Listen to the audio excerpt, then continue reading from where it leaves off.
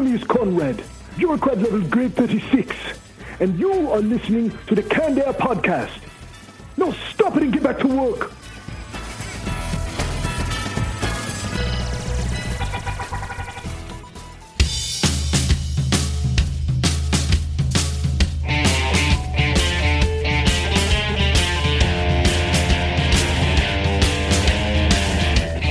Hello, everyone, and welcome to another episode of Canned Air, your tribute to comics and pop culture. I am Jeremy Colley. I'm Jack Doherty. And I'm Randy Hardenbrook. And joining us today, the Chicago-based filmmaker and screenwriter, we welcome Richard Bergen to the show. Richard, thank you so much for being here with us today, sir. Thank you guys for having me. We're going to have a great time tonight. First, in our retro roundtable, very inspired by Richard's a movie we're going to be talking about later called FANG. We're going to be talking about some of our favorite, maybe least favorite, mutations from throughout pop culture. This is going to be fun. Who doesn't love abominations, right? And then we're going to be turning our attention. That's what it's all about. Exactly. There we go. Then perfect topic, right? And then we're going to turn our full attention over to Richard to talk more about his career in FANG. But before we do that, don't forget to find us on Twitter at CannedAirPod and on Instagram at Can_Air. If you like what we're doing, want to show some support, patreon.com/CannedAirPod, or just head to our website, CannedAirPodcast.com. Click the link. For $5 a month, get access to the Canned Air Patreon pod. We also have a new merch store, which we were just talking about before we got on here. Kind of enjoying the new merch, fellas, liking these shirts. They're awesome.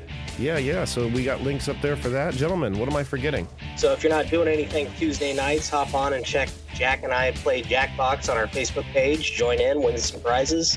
And if you're looking for professional representation, check out our boy Steve Joyner. Jeremy will throw that number out at the end of the episode because I don't remember it off the top of my head. So I got it right in front of me, Randy. That's 816-605-4561. If you're in need of professional representation, just like Randy said, of any kind, again, Steve Joyner, 816-605-4561. What am I forgetting? I think we got it all. I think that's it. Let's kick it off with this week's Retro Roundtable. Engage.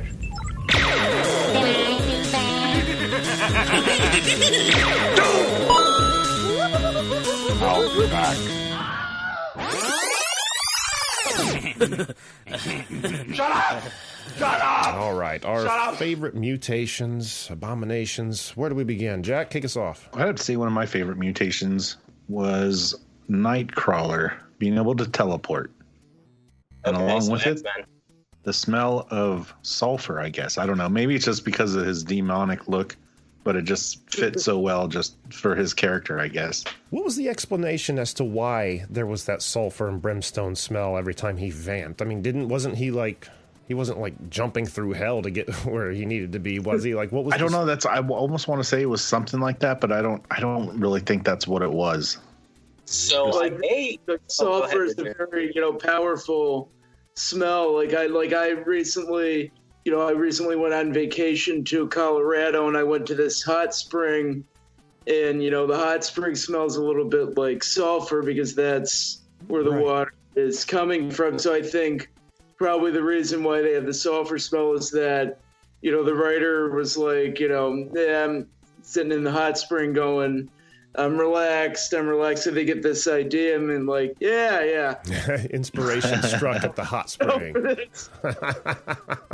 Actually, I think I might have heard somewhere in the comics it wasn't Nightcrawler's parents. The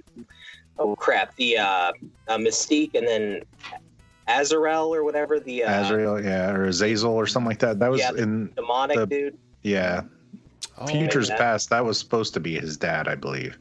But that was just like more of a movie thing. They weren't doing that as like a comic canon thing, were they? Or was it? I don't think so, no. I didn't know. I just thought maybe that explained the brimstone demon. I felt like I read an explanation to that somewhere, and I just can't remember. I'll have to look it up. Me too. I think it was off of the figure that I had way back in the day, the Toy Biz Nightcrawler that I had. Oh, okay. Because I know a good Toy Biz figure. The stat card on the back gave us a little quick rundown. All right, very good, very good. Richard, what about you? Favorite mutation? My favorite mutation, I've always thought about, like if I could have some kind of superpower what would it be? And I guess, immortality is not really in the running because that's not a mutation. That's just a good thing. So I think probably what I would choose is the power of invisibility because, I'm curious to kind of sneak in and out of forbidden girls' locker rooms and what's not. that did me in high school. Yeah, I'm a little bit pissed at. A little bit pissed. Oh, we're never past that. No, I was almost that going to would say be fun though. It would be scary though. I mean, because just to know there could be someone lurking at any given moment anywhere. I just have to live. The Invisible Man. I mean, that is some scary shit. I feel like we think of Kevin Bacon being invisible. But he kind of went crazy because after a while, was just messing with his mind because he couldn't be seen anywhere. And Hollow Man? Hollow Man. Yeah. Yeah. I think Kevin Bacon just kind of go crazy. So that's kind of in his contract as an actor. Yeah, those kind of weird moments. That was a fun movie, Hollow Man was. I feel like, though, if I were ever fearful of an invisible person hunting me down, I would get the longest shag carpet all through my house I could, because you'd be able to see those. So you can see the footprints a mile away. Well, I would be a nice invisible man. I would just want to eavesdrop on people, hear some juicy secrets. I wouldn't want to hurt anyone. I used to think I wanted mind reading powers, then I realized, I don't want to know what everybody is thinking about me. Oh, no way. That would be terrible. Actually, power I could never have, because like you said, just knowing what people are actually thinking about you and knowing what's actually going on in this world, I would crumble within 24 hours. Yeah. Yeah, I mean, if somebody read my mind, I wouldn't really know how to explain to them what's going on there. So you're on your own in there. No, I can't. Hey, going back to the invisibility or fear of invisible men, Jack, help me out, because in the 70s when the shag carpets were big and the beads were hanging from the doors, I mean, was that just a general fear or what? What? He's saying the styles of shag carpet and beaded doors in the 70s were premeditated things to look out for. I got what you're saying. Yeah, is that why it was such a popular thing? Because people were afraid of invisible men. I was trying to be funny and crash and burn horribly. Yeah, so. The best jokes are the ones that need explained. For sure. I guess got some. You're taking a lot of drugs in the 70s. Maybe you could start to think that you're invisible, and maybe that's where it came from. Just a bunch of bad acid trips. Reality check. Just some burnout running into the walls. I'm invisible, man. All right, I think let me go next on this one. This mutation is another reason for me to touch in on the Ninja Turtles, but I'm not going to just talk about the Turtles, because how many times can we do that? A mutation from the second movie, the Super Shredder, when he mutated into the Great Big Shredder. I mean, as cool as he was, it always bugged me. Why did his helmet and shoulder pads grow too? Became extension. Why wouldn't he just grow and pop out of them?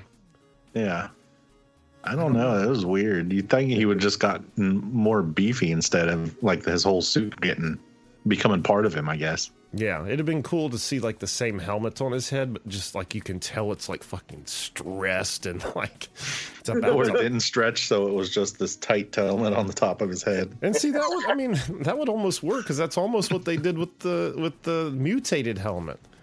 Mm-hmm. It was frustrating because they did the same thing in the first Nickelodeon cartoon series when he became Super Shredder, and he was just over the top. His heart for some reason was exposed, kind of on the outside of his skin on his chest, and his helmet was so he was gnarly in that one. Yeah, that's just a mutation gone bad, pretty much. Too much, not enough of knowing what was going to happen.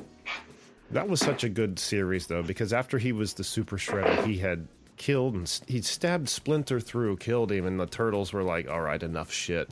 They all got rid of their colors. They all dressed in black, and they all went out that night like he dies tonight. It was so freaking cool. It was a good episode. But, yeah, I don't know why we have to have the armor mutate, too. Well, I think the armor has to be able to contain the mutated body, so I guess whoever manufactured it thought ahead. They thought ahead, maybe just not practically. Like it just like I don't know. That's some crazy mutation or crazy mutagen if it can mutate the clothing right along with you.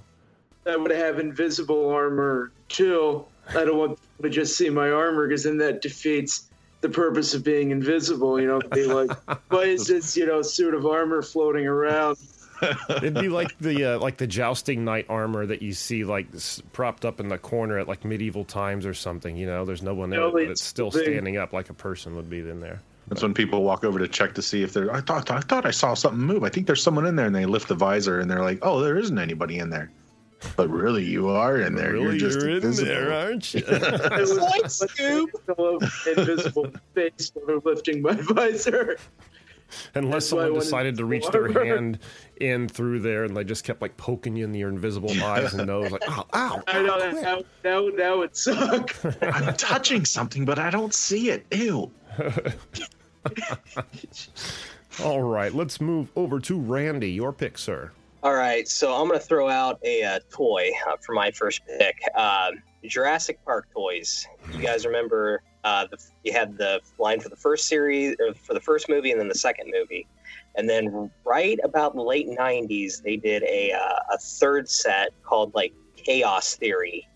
And it was basically like all the regular dinosaurs, but they mutated. So like one of them had like the T-Rex was like big and multicolored, and like the raptor had fur and wings, I believe, too. But that does sound kind of familiar, actually. Yeah. The whole like premise on the back of the package was that the DNA mutated or whatever, and it caused the new dinosaurs to look different. So it was a shameless Kenner cash grab, but that's what I was just going to ask. I thought Lost World was the last Kenner Jurassic Park line, so that was indeed a Kenner product as well. Yes. Wow. I think it was just their way of extending the brand and trying to get a little bit more out of it after the second movie. We call this line Jurassic Park, the search for more money. Well, kids are always going to want those dinos, especially if they're like mutant. Oh, yeah. It's like $2 signs over the eyes, full of profit. Absolutely. I mean, especially like when we were kids, like it didn't matter what you had on the shelf. You put the word mutant in front of it or behind it or somewhere on the package, you're like, oh, drooling, like I gotta have it. It could be the same exact toy, just a different color palette, which I think a lot of this was, and you'd be like, I need that. Mutant, ninja, or dinosaur when you're sold. That was it. Yeah. It's so funny. I always have to peruse the toy aisle, and you guys know how big of a Jurassic Park fan I am, and I was walking past the toy aisles the other day while grocery shopping, and I heard a T-Rex roar come from the action figure aisle. And I was like, I gotta get the hell over there. And they had this like $40 animatronic T-Rex, and he sounded awesome. His mouth and everything moves, but I still want that OG T-Rex. But I was so in the dinosaur mood from all of it, I had to buy a little dinosaur. So I got one of these little winged that looks bastards. Oh, that's cute. Oh, nice. I thought it was cool, yeah. Is that from the newer Jurassic Park movie where they had like the flying T-Rex things? Yeah, I'm guessing. I mean, it was just Jurassic World, very much like you were saying. Hang on, I might even have the box here. It was like a special line, the Attack Pack, they call them. Gotcha. All right. And they all have these little codes. I'll hold it up to the camera. You see on the inside of his wing that like little weird looking code? So you that, and then he does something. Yeah, you can get it. There's an app you can get, and you scan that code, and then you can play this dinosaur in whatever game they offer. But anyway, I got me a new dinosaur, and I was excited. I just wanted to show you boys. So, all right, that brings us back to Jack. Mine's hard to say mutation-wise without thinking of Aquaman, but being able to breathe underwater, having gills, and I think of the Deep from the show The Boys. That would be one of the cooler mutations, just being able to not have to come up for air, I guess. Maybe it's because I grew up around water all the time in California. I was part fish when I was a kid.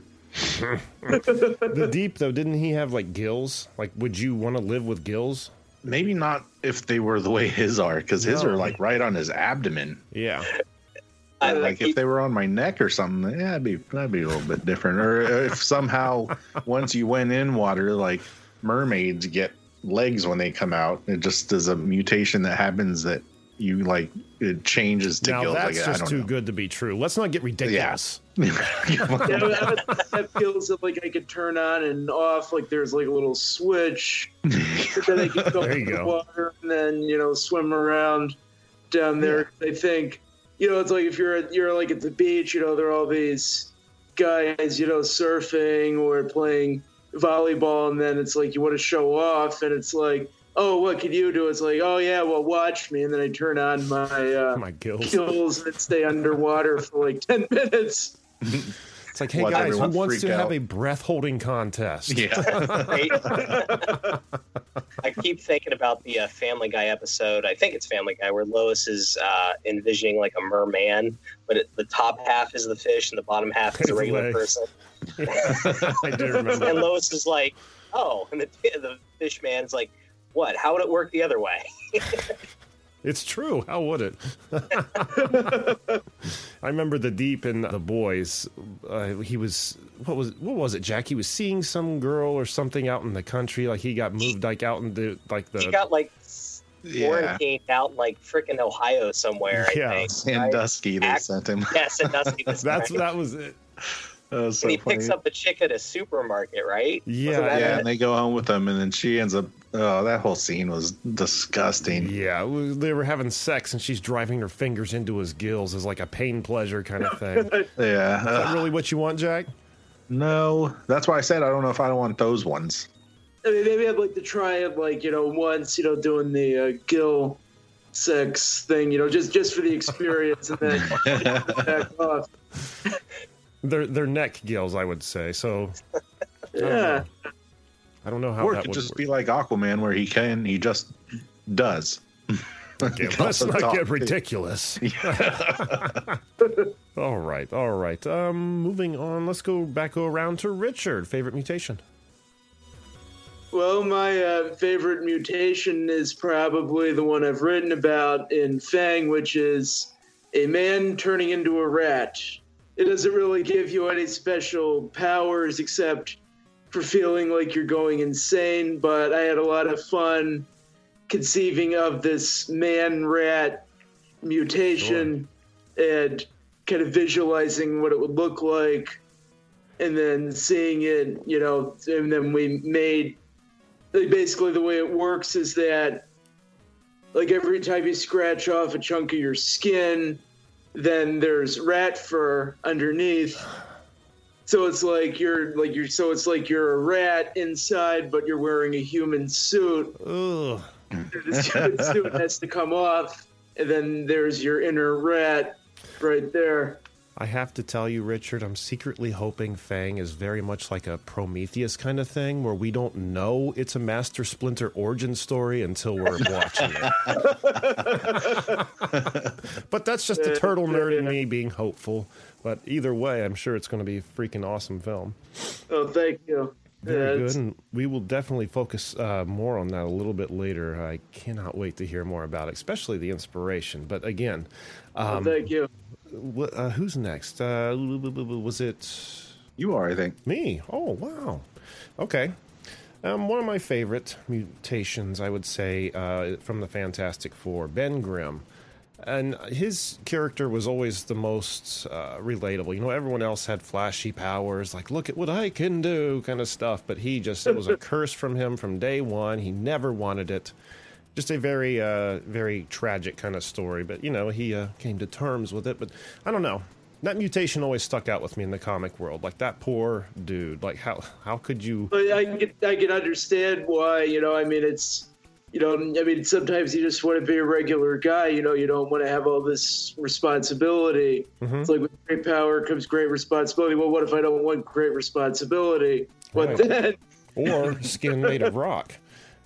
For that matter. I love how they did in the first Fantastic Four movie, how he was like, he was holding a beer bottle and he had to really learn how to hold it because he would just break everything easily. Yeah, he went into like a bar and he sat down on a stool and it crumbled beneath him. He picked up his beer and the glass shattered in his hand. He's like, I can't fucking do this. But, I always enjoyed him a lot, quite a bit. He was my favorite of the Fantastic Four, just for that reason, I guess. Oh yeah. I loved in the first movie too how when they were trying to diagnose what was wrong with him, they had like X-rays and even his insides were rock, which I don't understand how that part really worked, but like a pulsating rock heart. Hey, if you're gonna be able to roll with a rock mouth moving, I mean, a rock heart shouldn't be that far. Yeah, you see just like the veins go through the rock and then pump blood through everything else. Just pumping sand through his veins instead of blood. He's just a walking sand blaster on the inside. Aren't there like horrible diseases out there that people actually acquire that can, I mean, obviously not turn them to rock, but their skin will get big deformities that turn really hard and, It's like calloused, I think. I can't remember what it's called, but it can be really, really devastating on a person. So I just imagine, Ben Grimm being the most extreme case of something like that. You know what I mean? Yeah, really. But what I just thought of would be like, kidney stones. That's not quite the same.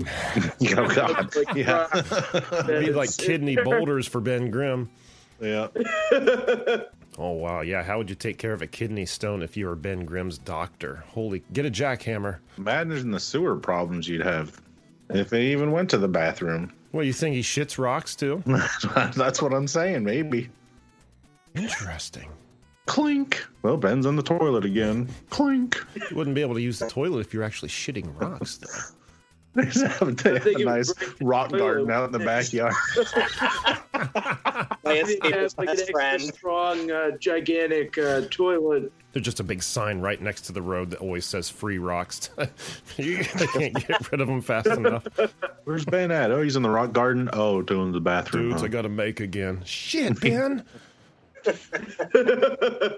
All right. Well, that brings us back around to Randy. So I'm looking over my list, and I'm really not trying to play to Jeremy's strengths, but I totally kind of did, unbeknownst. But with Halloween around the corner, I was watching The Fly the other day with Jeff Goldblum, baby. And what a crazy, especially seeing the first Fly where the change was pretty much automatic in the original movie, with the Jeff Goldblum remake where he comes out totally fine and then slowly like very gradual.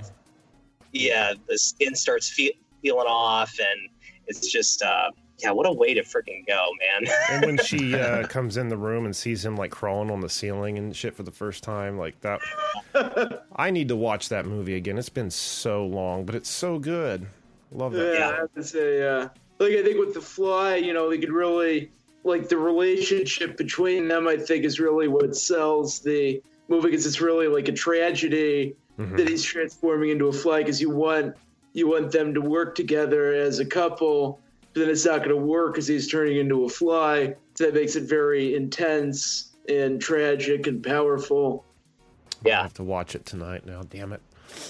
Sorry. Don't be sorry. It's Jeff Goldblum. What's that, Randy? I said, quick little fun fact I didn't realize. I knew the original had a sequel, but I always thought the Jeff Goldblum version was a standalone, but apparently they did make a sequel to that. That was, I think, like a straight to DVD. It did not have Goldblum in it, but starring Mervyn Goldblum. Yeah, well, that would be have him in the sequel after what happens. Yeah, right. The trailer I was watching, though, it does look like they have parts of the original set from the Goldblum movie. Oh, so really? Like all the science equipment and stuff, probably and whatnot. Yeah. Yeah, you couldn't bring Jeff Goldblum back. I mean, I'm still a fly. Here I am. Yeah. Nothing's changed. They had to do a prequel before he gets any kind of fly-like tendencies. That's the only way they could bring him back. Then it wouldn't be the Fly, so it's... Or like how they do, like, on all the Back to the Future movies where like the ancestors look exactly like the I know. modern day characters. You know, it was one thing to roll with that for like in the future, but when they went back to the Old West and like Mad Dog Tannen looks exactly like Biff, like 100 years later, like come on. But still, you gotta love them, don't you? You gotta love them. All right. Well, does anybody else have a quick mention before we move on? I got one for probably one of the worst ones. Even though it is kind of cool, but it'd be just a pain in the butt to have, would be pyrokinesis. Kind of like the Human Torch type thing. Oh, yeah. Because like there's a new Netflix movie called, what was it? Something Powers. I can't think of the name of it. It's got Jamie Foxx is in it too. It's like Power Company or something like that. I can't think of what it's called, but they actually showed one guy that you have to take this pill and it unlocks whatever power in your body. So he takes this pill because he knows he burns, and he's already horribly scarred from burns, but his whole body ignites. And while there's this big chase scene, everything he's touching is melting and catching on fire. They never really kind of go into that in like any comic books or anything like that. Like Johnny Storm would just be burning everything that he touched or getting close to, no matter what. Well, I think they made it like when he's not in his flame on mode, you know, he's just very much a normal person, not, you know, melting shit. But yeah, I mean, I know what you kind of mean. Like maybe he like is having a dream, says flame on and burns the whole house down. Yeah. Even if he's like just for a photo op and he flamed up, all of a sudden you got burned footprints all over the ground. Like I would just get sick of all the smoke detectors going off. Like, yeah, really. Sprinkler systems in every building going off. It's like, really, guy? This guy again? Yeah, I feel like your house would have to almost be like one of those like walk-in kilns, like, you know what I mean? Like that you do pottery and stuff in. That just way, ceramic walls. Yeah, that way if you do bust into flames, like, oh, well, maybe I lost a little flat screen TV in my bed here, but at least the main structure's good, you know? Mm-hmm. Yeah, you could heat it up a bunch of times. You'd never have to have a stove if you were him. You'd always heat it. No, you just hold it and heat it up on its own. S'mores anytime you want. Think of that. Think of that. All right. Let's just move this right along and start talking with Richard more about his career as a writer and director. And again, Fang. Richard, thank you so much for being here again with us. And I'm just very curious to know where your journey into film production begins. Well, you're very welcome, Jeremy. And well, I think for me, the question is not so much why am I a filmmaker? It's more like I can't not be a filmmaker. I kind of feel like I just have this relentless compulsion. I understand that. To do this. And I've always felt like, you know, if I don't do it, like the longer I go without doing it, the more kind of negative feelings of, you know, regret or frustration I have. So it's, you know, and I've always said I wish I was as passionate about being an electrician as I was about making movies. Because that's a much more stable way to make a living. But this is my passion, and I've stuck with it, and now I am almost done with the post-production of Fang. You said something that's so dead on. Just, you know, you wish you could apply the love and the dedication and the time that you want to give these kind of projects to, like you said, being an electrician. I have that thought kind of all the time. Just last week, man, I wish I could apply the kind of stuff I'm doing for the show already just into my everyday. I'd be so successful. But no, I'll just sit here in the mediocre, just working on our passion projects. But it's funny though, because if you went on and never did it, never dabbled, never tried to pursue your dream, you just live with constant regret that would just get bigger and bigger and bigger over the years. Yeah. Like as difficult as it is to live as a filmmaker, I know it would be a million times worse to live not being a filmmaker. So there you go. Sure. Yeah, I understand totally, man. So about this movie, Fang, you mentioned it a little bit earlier that it's in a nutshell, it's a man who's kind of turning into a rat. And I don't want to say too much. This is in post-production, though, as you also said. Not only are you the writer or the director, you're also going to be in it. Can you tell the listeners first just a little bit about the film and then I guess just the inspiration for the film. Where did you get the idea about, man, I want to do a movie about a man mutating into a rat? Well, I guess they gave a little bit more detail about the premise.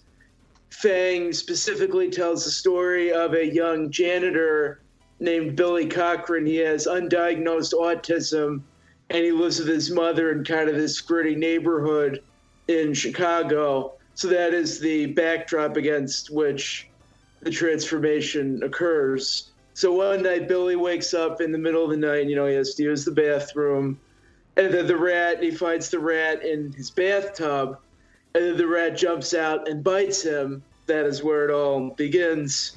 So what really inspired the movie for me is that it was inspired by different life experiences I've had, especially my relationship with my dad. It inspired Billy's relationship with his mother in the movie. So there was some of the dialogue was taken from literal conversations. Oh, wow. I've had. Yeah. So it's like very, very, very personal project. It's not all based totally in fiction. I mean, this is absolutely chunks of your real life. That's awesome. Well, thank you. Well, I've never thought I was turning into a rat. Not yet, anyway.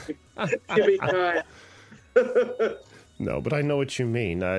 Just taking pieces of the day to day and putting them in your fiction. I mean, that's what makes good fiction, I think. The relatability.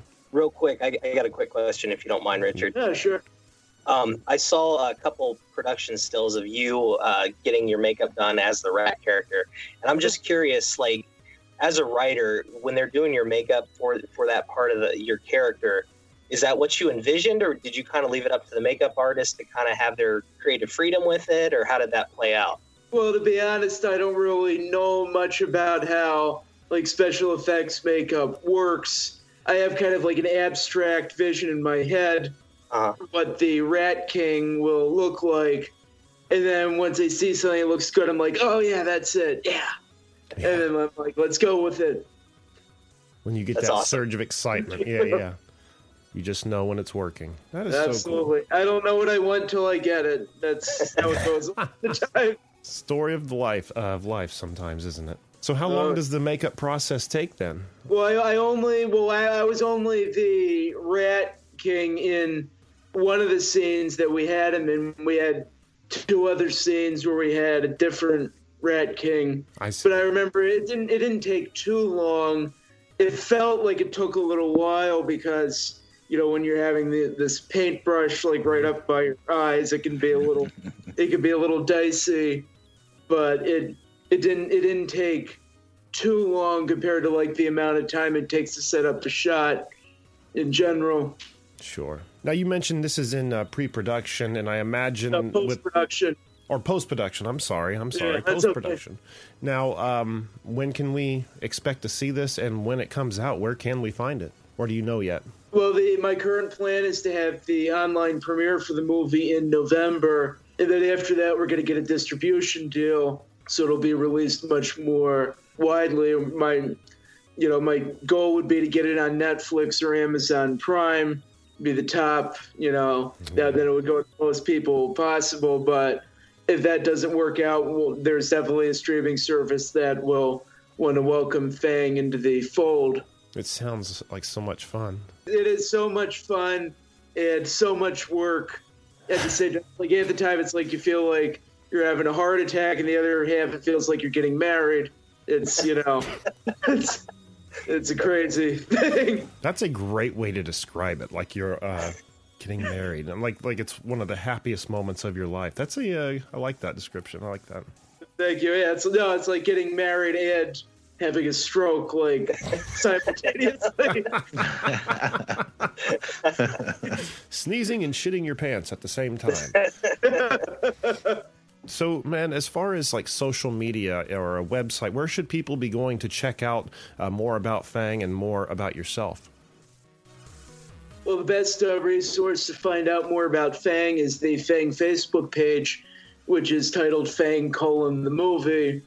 And that has a lot of, great pictures from the production and different people writing about it. I have some stuff from me reflecting on my experiences making the movie, and then stuff from the actors as well. And the best place to find out more about me is my personal Facebook page, which is just Richard Bergen. And I'm in the process of, getting a website, but I have so many different projects going on right now that it's not up and running yet. But I do plan on getting that ready and on the internet in the near future.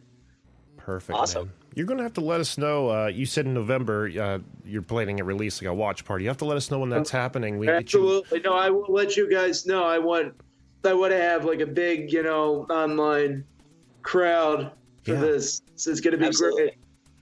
I want to watch the heck out of this film. It sounds awesome. Oh, yeah. And thank you. And I hope you think it's a fantastic movie when you watch it. Oh, somebody worked on that one, I think.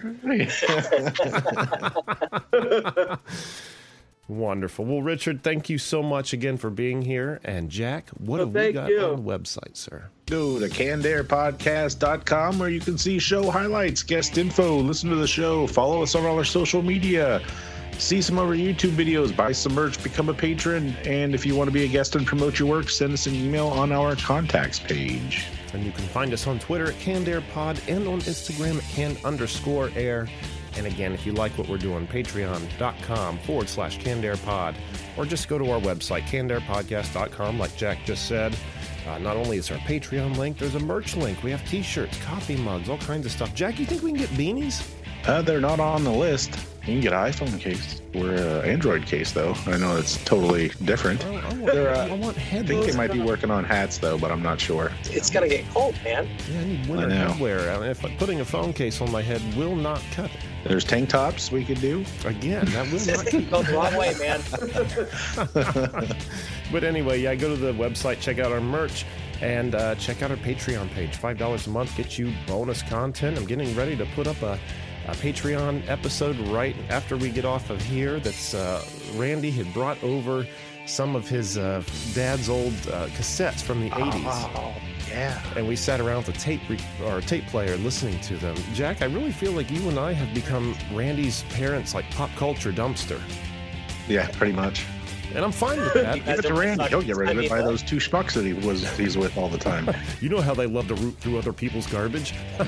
Yeah, seriously. Randy and the Garbage Men. There we go. That'll be our band name. All right. All right. Is there anything else, gentlemen? I think that's it. Well, thank you guys for having me on the show. This was great. This was a lot of fun, and I hope everybody who's listening to this watches Fang and enjoys the hell out of it. Well, we're going to make sure they see it. Yeah, when it's time, we're going to be pushing it. And again, want to get you back on when that happens. So just, keep us in the know. And until then, I am Jeremy Colley. I'm Jack Doherty. I'm Randy Hardenbrook. And I'm Richard Bergen. Thank you so much for listening, everyone. And always remember to be excellent to each other.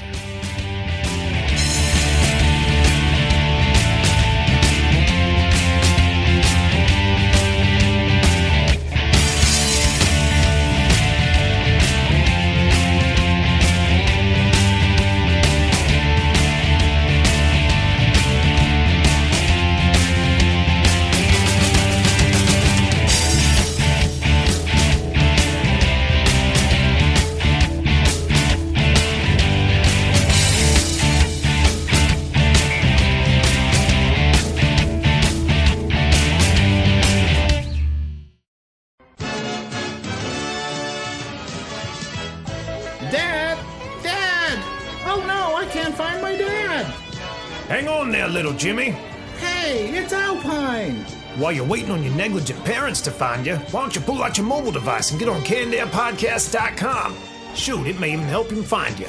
Well, that makes no sense. Hey, what are you doing near my son? Time to split. G.I. Joe!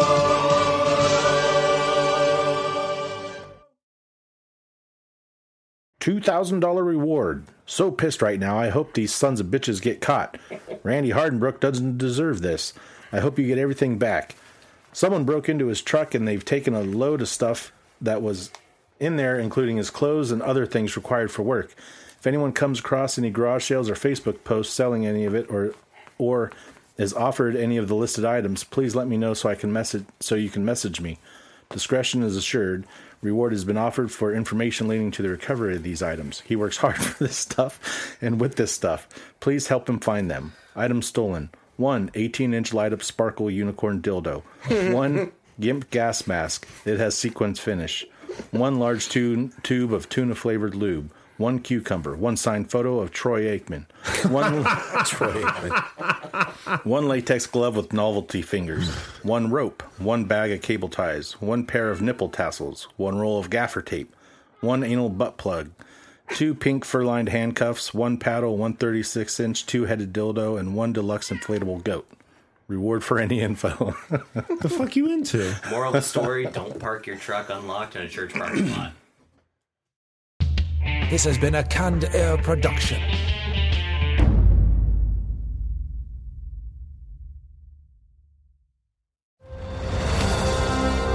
I'm Ken Harbaugh, host of Warriors in Their Own Words, a podcast that presents the unvarnished, unsanitized truth of what we have asked of those who defend this nation.